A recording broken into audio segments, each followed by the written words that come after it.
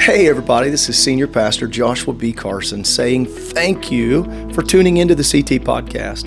We hope that your time here, whether you're driving down the road or whether you're sitting at home with a journal and listening in, we hope that it's effective. Maybe it'll be inspirational, encouraging, maybe it'll be thought-provoking. Regardless of what session you're listening to, we truly pray that this is a benefit to you and to your family. God bless and enjoy the podcast. I turn your attention today to the book of Luke, chapter 24.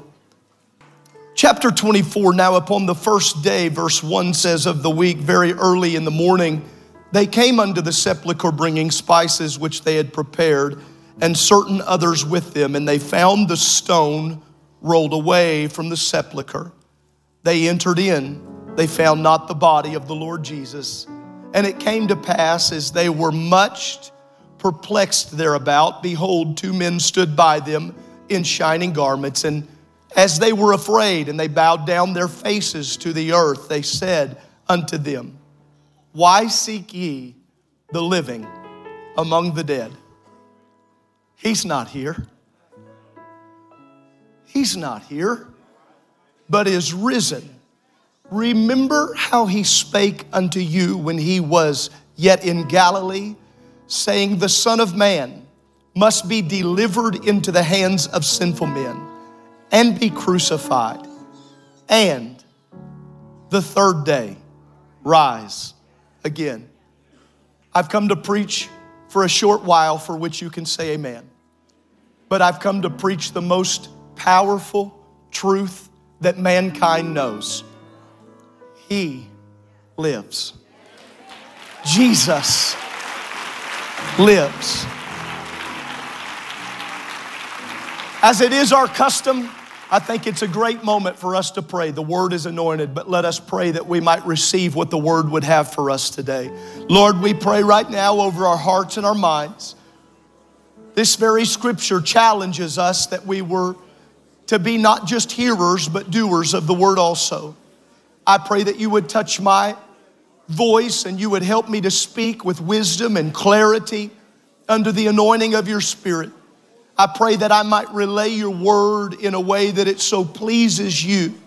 I pray that you would bless every individual that's under the sound of my voice right here and right now, that we might together proclaim that you live and you live in our lives. We thank you for it. And let everybody shout amen. God bless you, and you may be seated here today.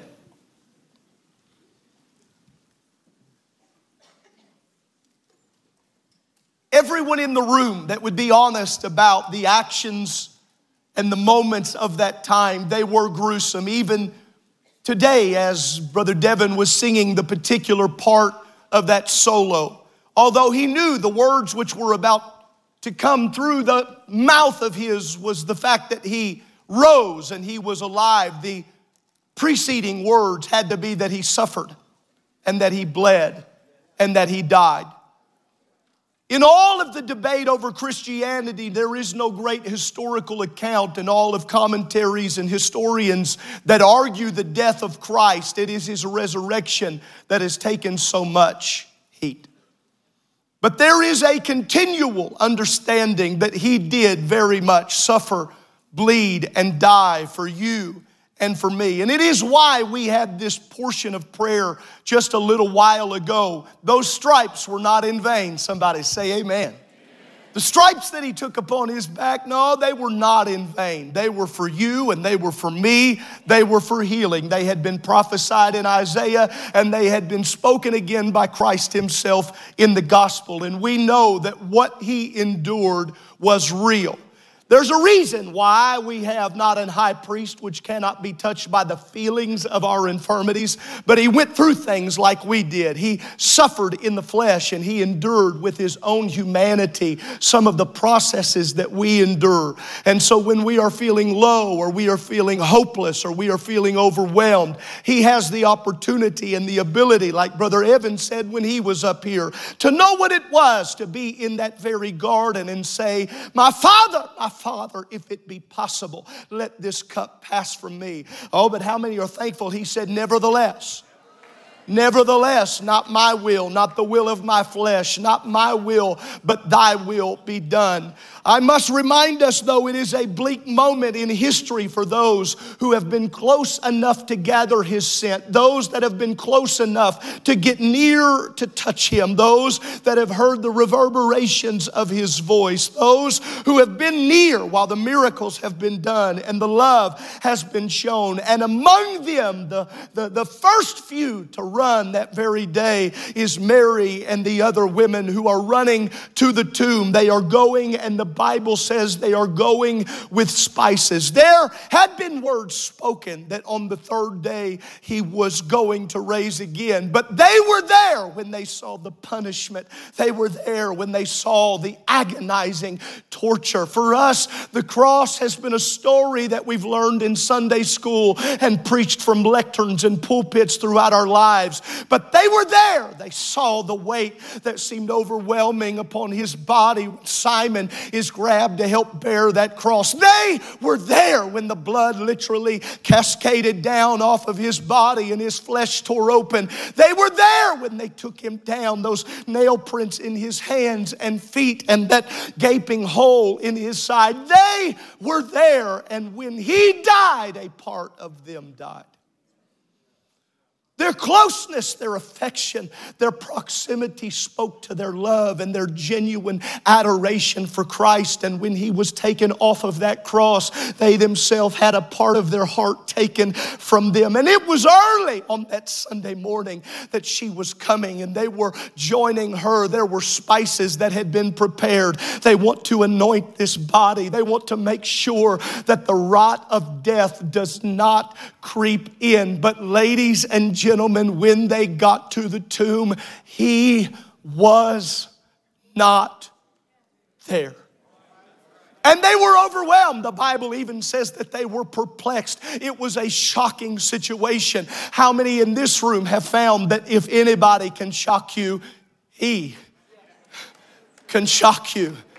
Because even though you know sometimes there are promises and there are words that are given, we all, frail in our own humanity, have known what it is to see promises broken. And they were no different than we who sit here today. They had had promises broken. You study the life of Mary Magdalene. There had been things she had hoped for and longed for, but promises had been broken and things had been deterred. And he in fact, this Christ, this Jesus, he had become the very thing for which she had begun to live. In him, she had found her life. In him, she had found her hope. In him, she had found her being. And no one asked her opinion when they took him from her. No one asked the mother of Jesus, this other Mary, if they had her permission to do this unto her child. She was the one, after all, that the angel had appeared to and told this young virgin girl that she was going to birth. No one had asked her opinion. And haven't you found it just to be the same? No one asked your opinion when hurt showed up to your door. No one asked your opinion when devastating loss came to your house. No one asked your opinion when that doctor's report came in. No one asked your report when that breakup. No one asked your opinion, and no one asked theirs. And they came in this broken place of life to find the brokenness of his body. But when they found that tomb, they found the only thing that was not broken was his promise. And I remind everybody under the sound of my voice, he is a promise keeper. If he's ever given you a promise, you can take it to the bank. His promises are yea and amen. But here's the news. The word gives the promise, we give the amen. So I rise on an Easter morning and I say, if the promise is strength, I say amen. If the promise is hope, I say amen. If the promise is joy, I say, nudge your neighbor and tell him amen. Amen. He's not there, and the angels are there, and they ask them an incredible question. Why are you looking for the living among the dead? It's actually a little bit of a frustrating question. But sometimes we need to have our flesh ruffled to get us back in alignment with the promises of God. And if you look at those whom he begins to appear to, you'll find that he is unrecognizable in the beginning. Through tears and through weariness and through turmoil. When he first appears unto her, he is not even recognized. And on the road that is about to ensue as they are on their way to Emmaus, there's no understanding. The Bible says that he comes and he walks with the two upon their way. And as he walks with them, they don't know. And he even asks them, what are you so bothered about? And they looked at him and they said, you must be the only guy that hasn't been on Facebook. How do you not know? Haven't you checked on Instagram? Jesus was crucified. And they were so overwhelmed with their situation that they could not see the resurrected Savior.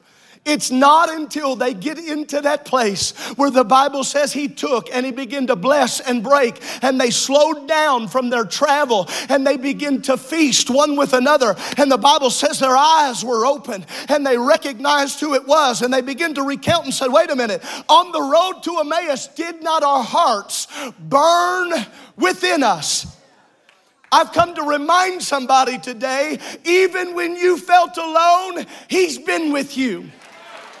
Even though the enemy has tried to tell you your promise is dead and your hope is in the tomb, if you could get your head into the tomb, you would find that he is risen and your promise is alive. Why? How? How could it be? He lives. He lives. He lives. Turn in your Bible with me, if you will, to 1 Corinthians, the 15th chapter. 1 Corinthians, the 15th chapter, written by an incredible man by the name of Paul.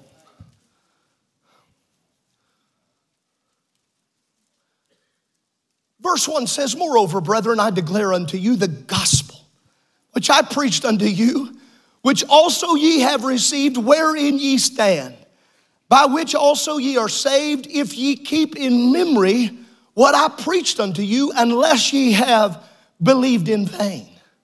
For I delivered unto you first of all that which I also received. Please catch that. He said, I'm delivering to you what I got. How that Christ died for our sins. Everybody read those next words. According. Oh, yeah. And that he was buried.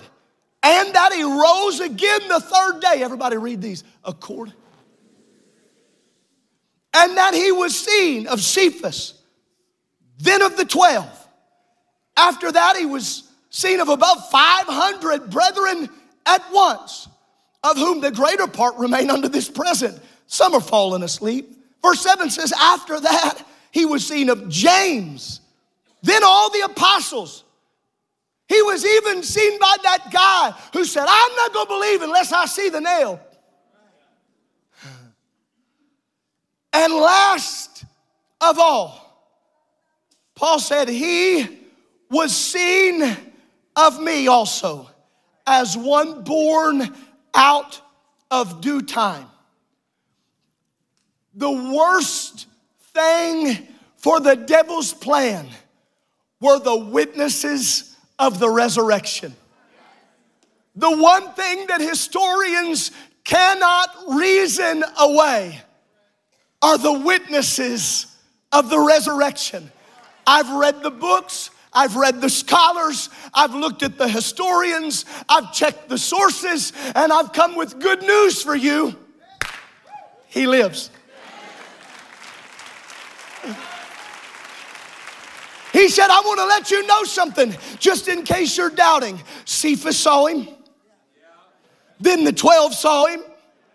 Then he went to 500 people at one time. We got nearly a couple thousand in here today. Then he went to James. Then any of those apostles that were doubting.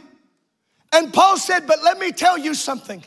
Just in case you don't value the witness of what I'm saying, I saw him for myself. I've experienced him for myself. Ladies and gentlemen, Paul was a mess.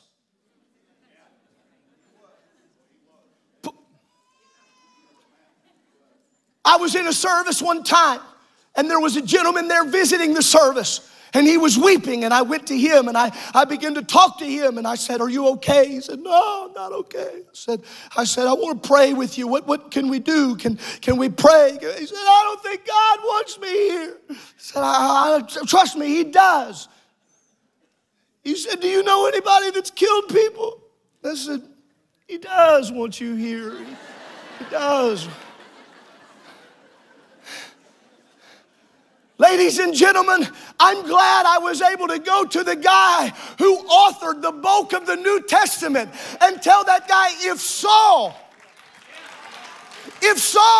who persecuted the Christians and saw to their death and their imprisonment, if Jesus Christ could change his heart,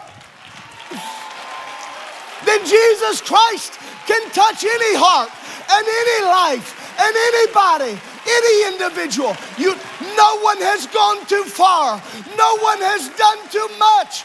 I know there's a part of you that might be dead, but good news, he can bring it all back to life because he lives.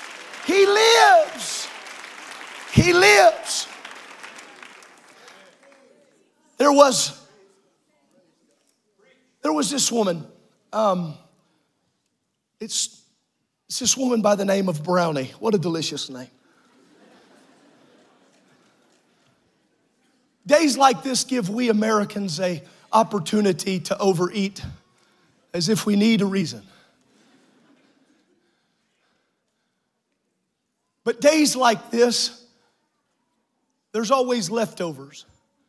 Who in here, you're a leftover guy. You're a leftover gal. You like leftovers. If you don't like lasagna the second day, see how the room shifted? Oh, I feel something in the room. I don't know if that was the spirit or the stomach, but I felt it in the room right now. This guy here, Mr. Tupper, he comes out with this little rubberized invention for keeping food in the 40s. And it's sitting on shelves, and they got it in department stores, but nobody wants it. Nobody wants to buy it. Why would I buy that ridiculous container when I got tinfoil?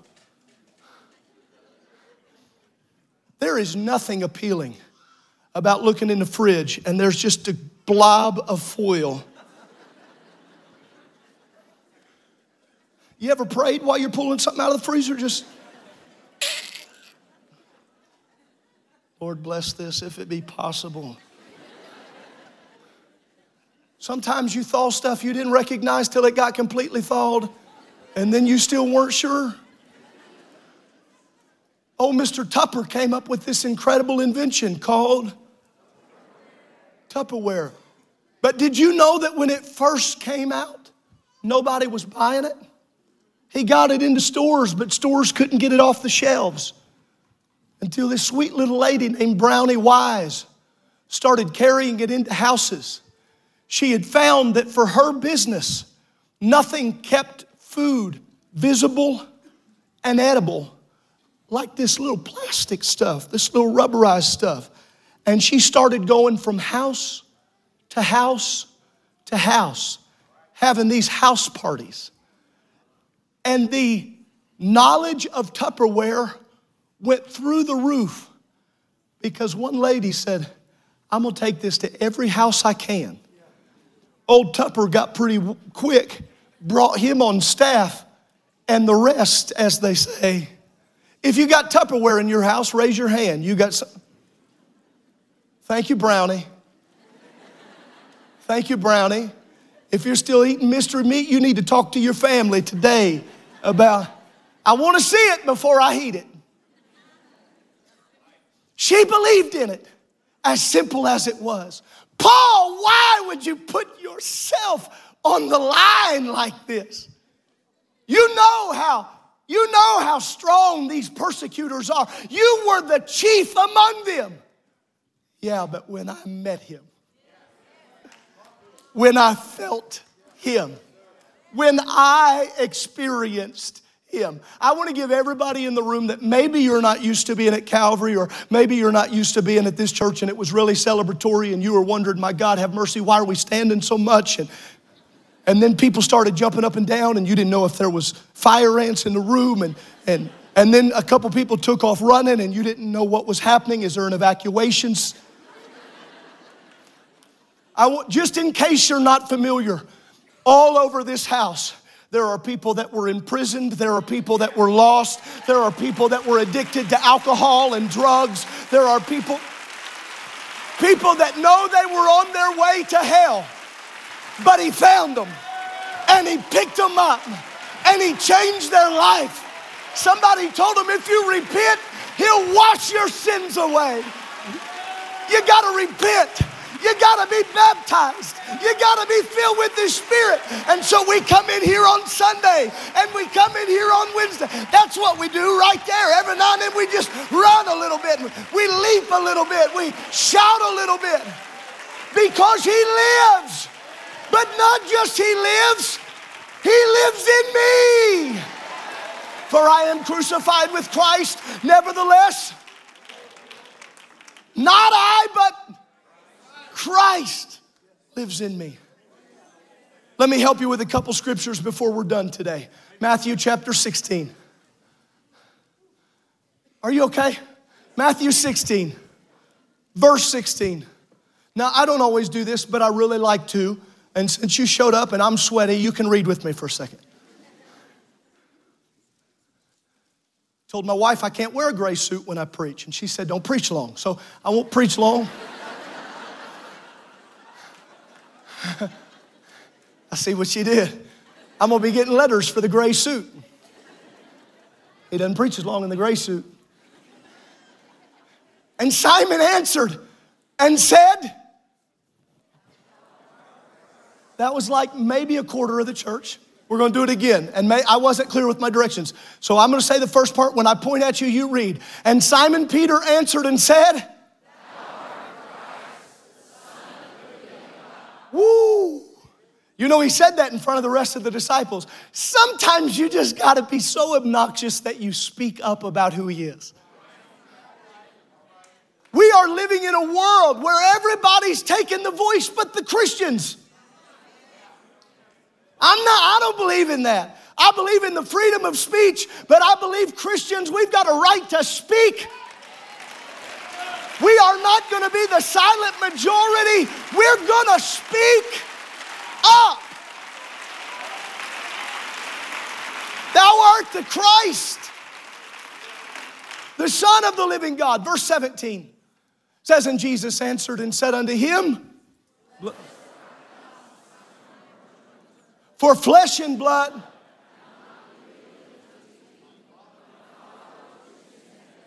I know you're just a guy, but something's got you, boy. Nobody in this room is claiming to be more than just a guy.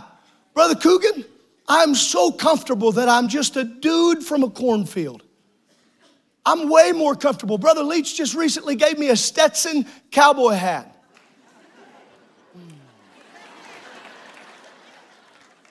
I wore it around the house the other day. I just wore it around the house. I'm just a guy. You're just a male. You're just a female. You're just a person. But when God starts working on you. Verse 18, here we go. And I say also unto thee,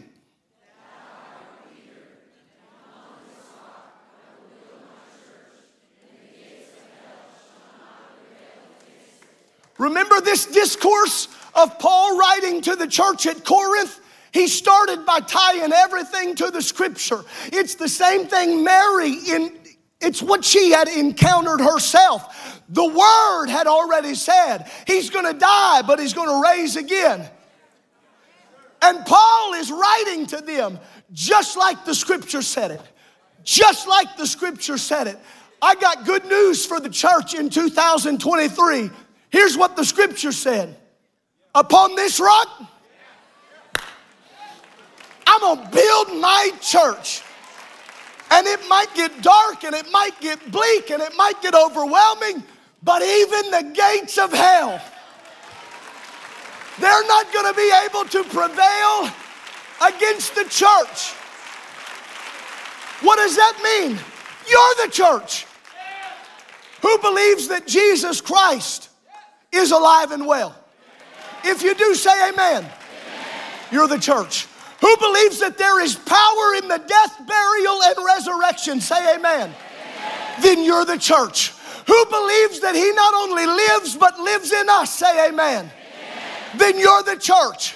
And so I know there might be some darkness, but good news.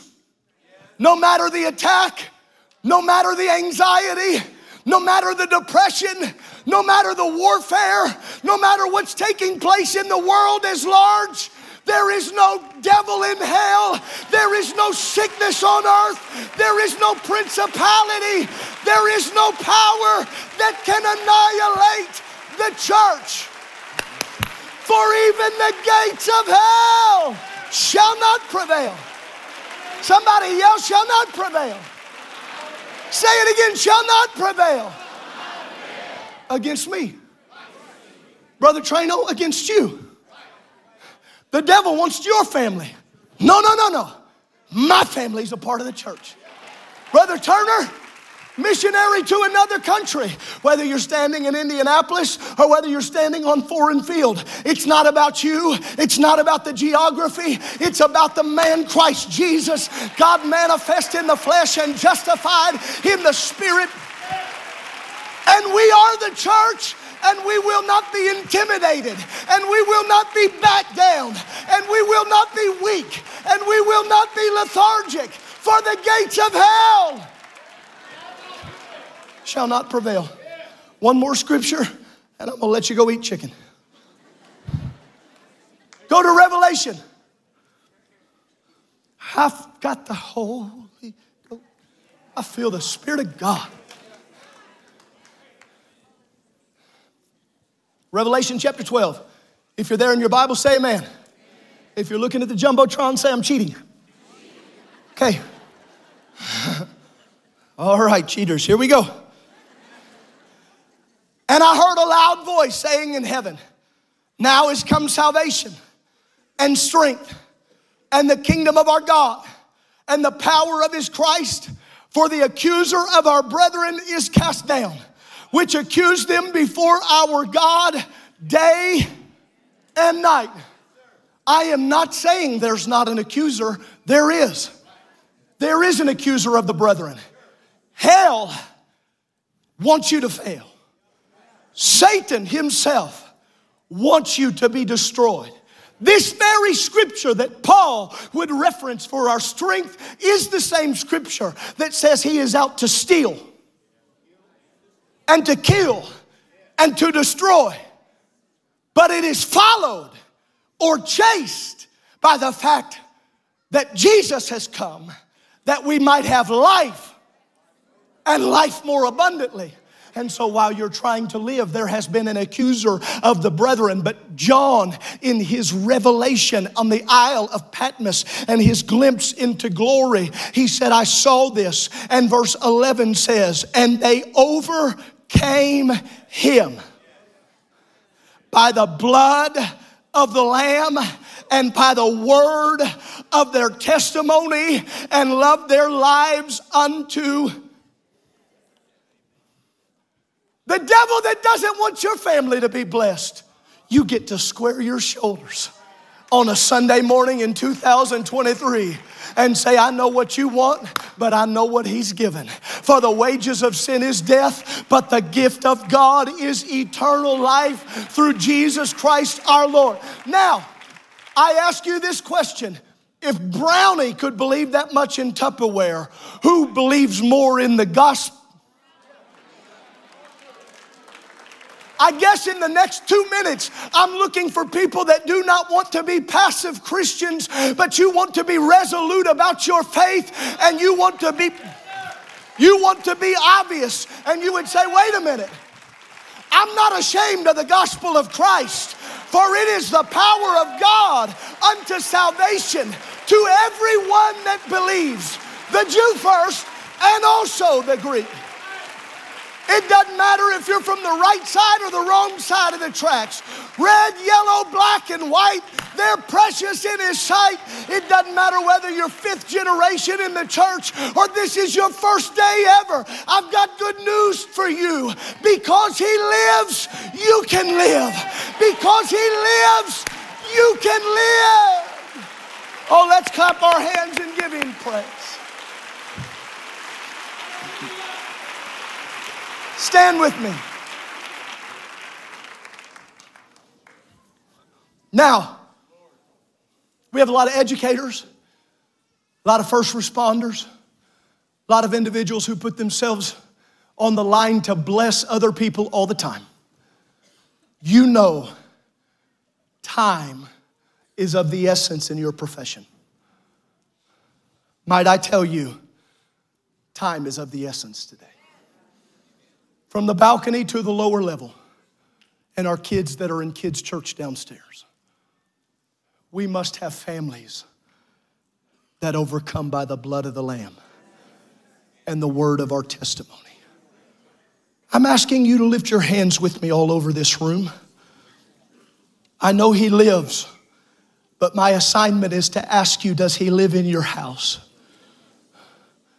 With hands lifted, if you would so indulge this moment and allow me as the pastor to ask you a very intentional and important question. Would you do self-evaluation? And would you ask the Lord in this moment, please live in my life and live in my house? If there's anything wrong, any sin in my heart, any sin in my mind, would you forgive me? Would you cleanse me, oh God? Paul said it was Scripture. I tell you what else this Scripture says. That if you'll repent, He is faithful and He is just. He'll forgive every sin. For anyone in this room, you've been trying to do it by your own might or your own power. The Bible says it's not by might or power, but it's by His Spirit. For the Simon Peter of the text, that you've been a little up and down. You loved Him, but you've denied Him. You've been wayward. You've been a little bit of a prodigal. Good news for you. You can be brought deeply back into the kingdom this day.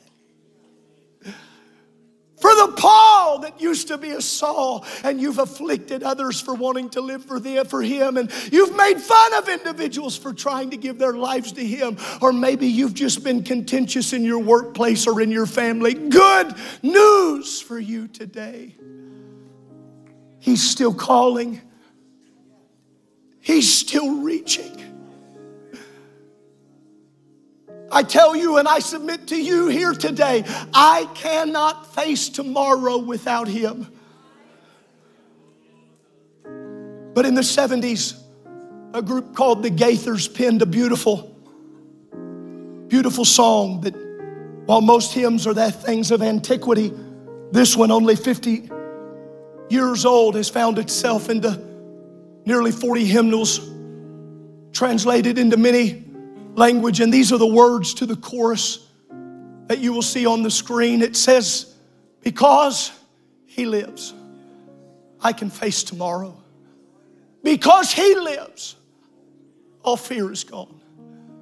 Because I know He holds the future. Life is worth the living just because He lives. To anyone in this room who this last year has plagued you with the thoughts that life is not worth it. You have felt the sting of depression and the true depth of darkness. I submit to you, He lives. He lives.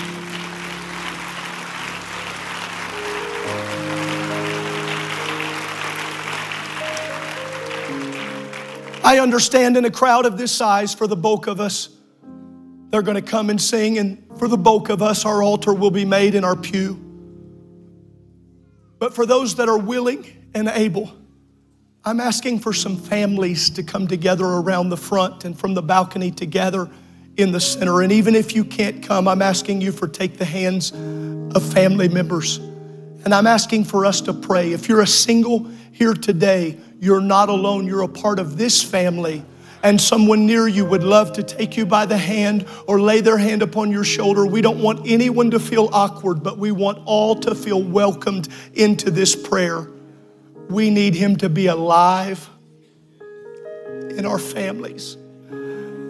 The family unit is being bombarded in our world, and we need Him to be alive and well in our marriages, in our families, in our children's lives.